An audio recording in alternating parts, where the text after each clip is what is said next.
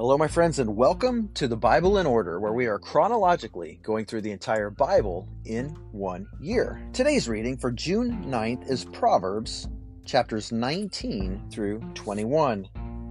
We're beginning today with 19:1.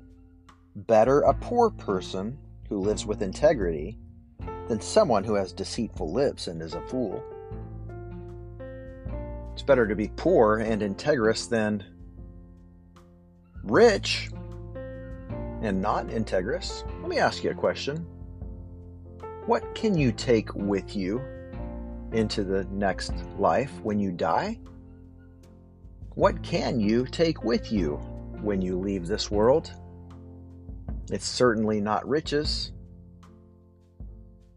Oh, but it is memory, and it is character.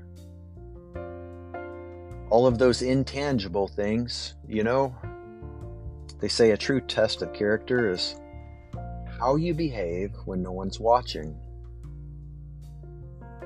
And you can take that with you into the next life, your character, your integrity, your desire to do good.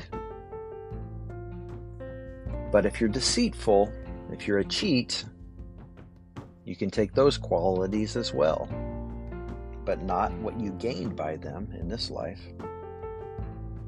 Verse 3 says, a person's own foolishness leads him astray, yet his heart rages against Yahweh, against God. Isn't that true? We get mad at God when things don't go our way. And it's our own foolishness that leads us astray. Why?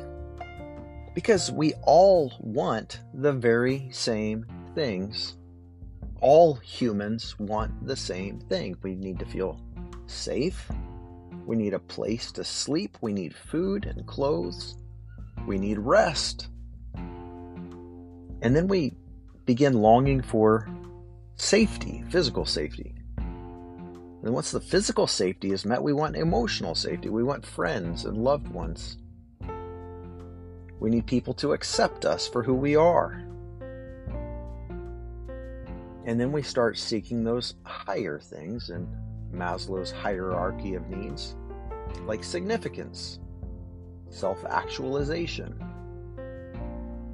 the feeling of having given back, of feeling important, of feeling proud of one's self. We need those things emotionally. And God has given us a framework on how to attain those things. But we often, in our sin, don't want to follow God's framework. We want to do it our way. We want to take shortcuts. And it doesn't work. God says there are no shortcuts in the kingdom of heaven. There's only one way to access all of these emotional needs. There's only one way to become truly successful in a lasting way, spiritually, emotionally,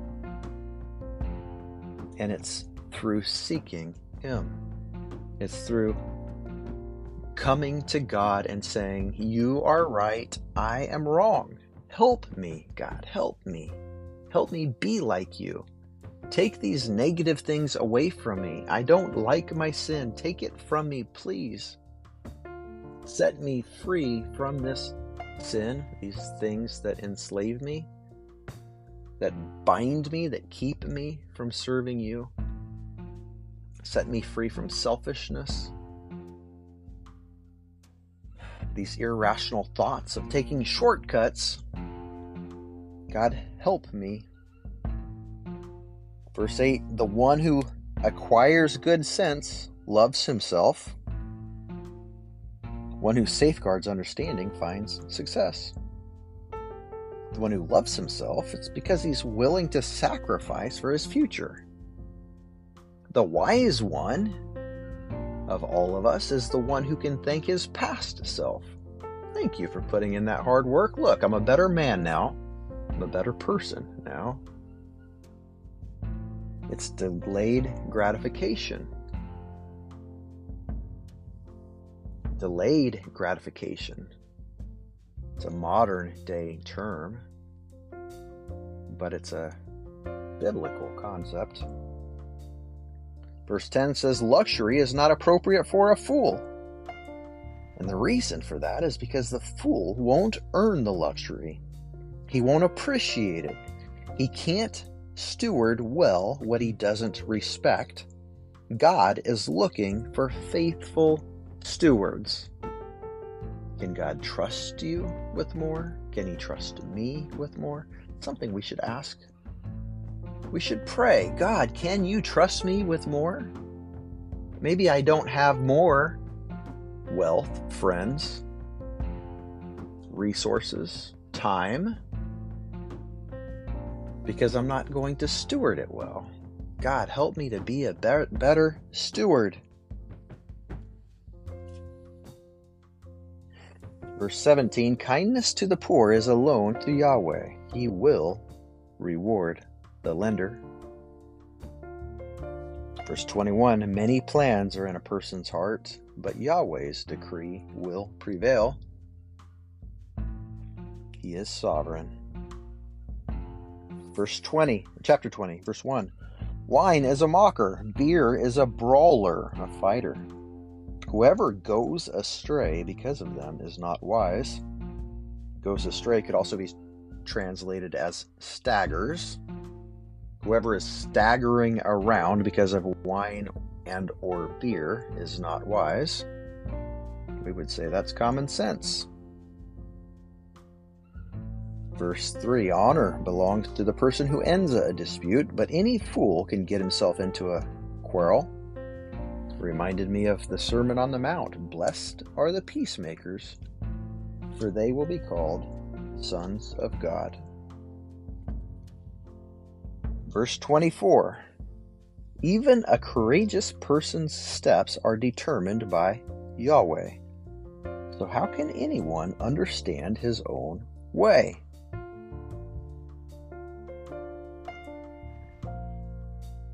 We understand and we know that God is sovereign. We only have control over one thing, ultimately.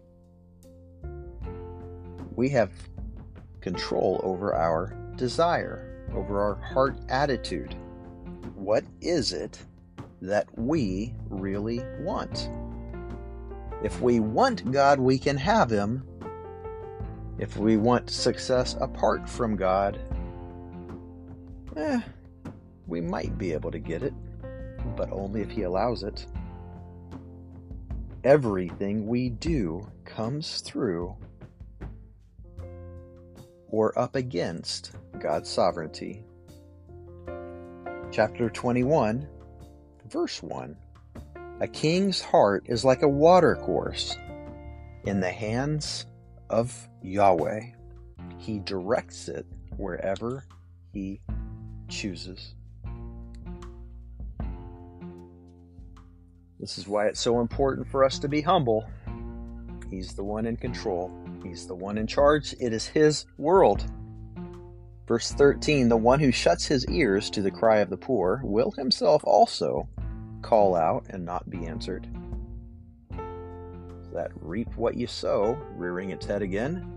That law of reciprocity. You get back what you give. Jesus said the measure you use will be used against you as well.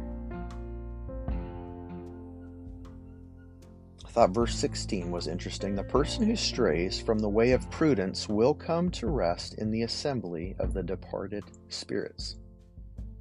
Departed spirits could also be translated the sunken ones, referring to those in the underworld, the place of the dead, often called Sheol. Verse 30 says, no wisdom, no understanding, and no counsel will prevail against Yahweh. A horse is prepared for the day of battle, but victory comes from Yahweh. There is no victory apart from Him. We cannot stand against him. We cannot plan against him. We cannot surprise him. But he is so willing to accept us, to forgive us, and to prosper us when we come to him with the right attitude. God bless you, my friends. Thank you for being on this journey with me. We'll see you tomorrow.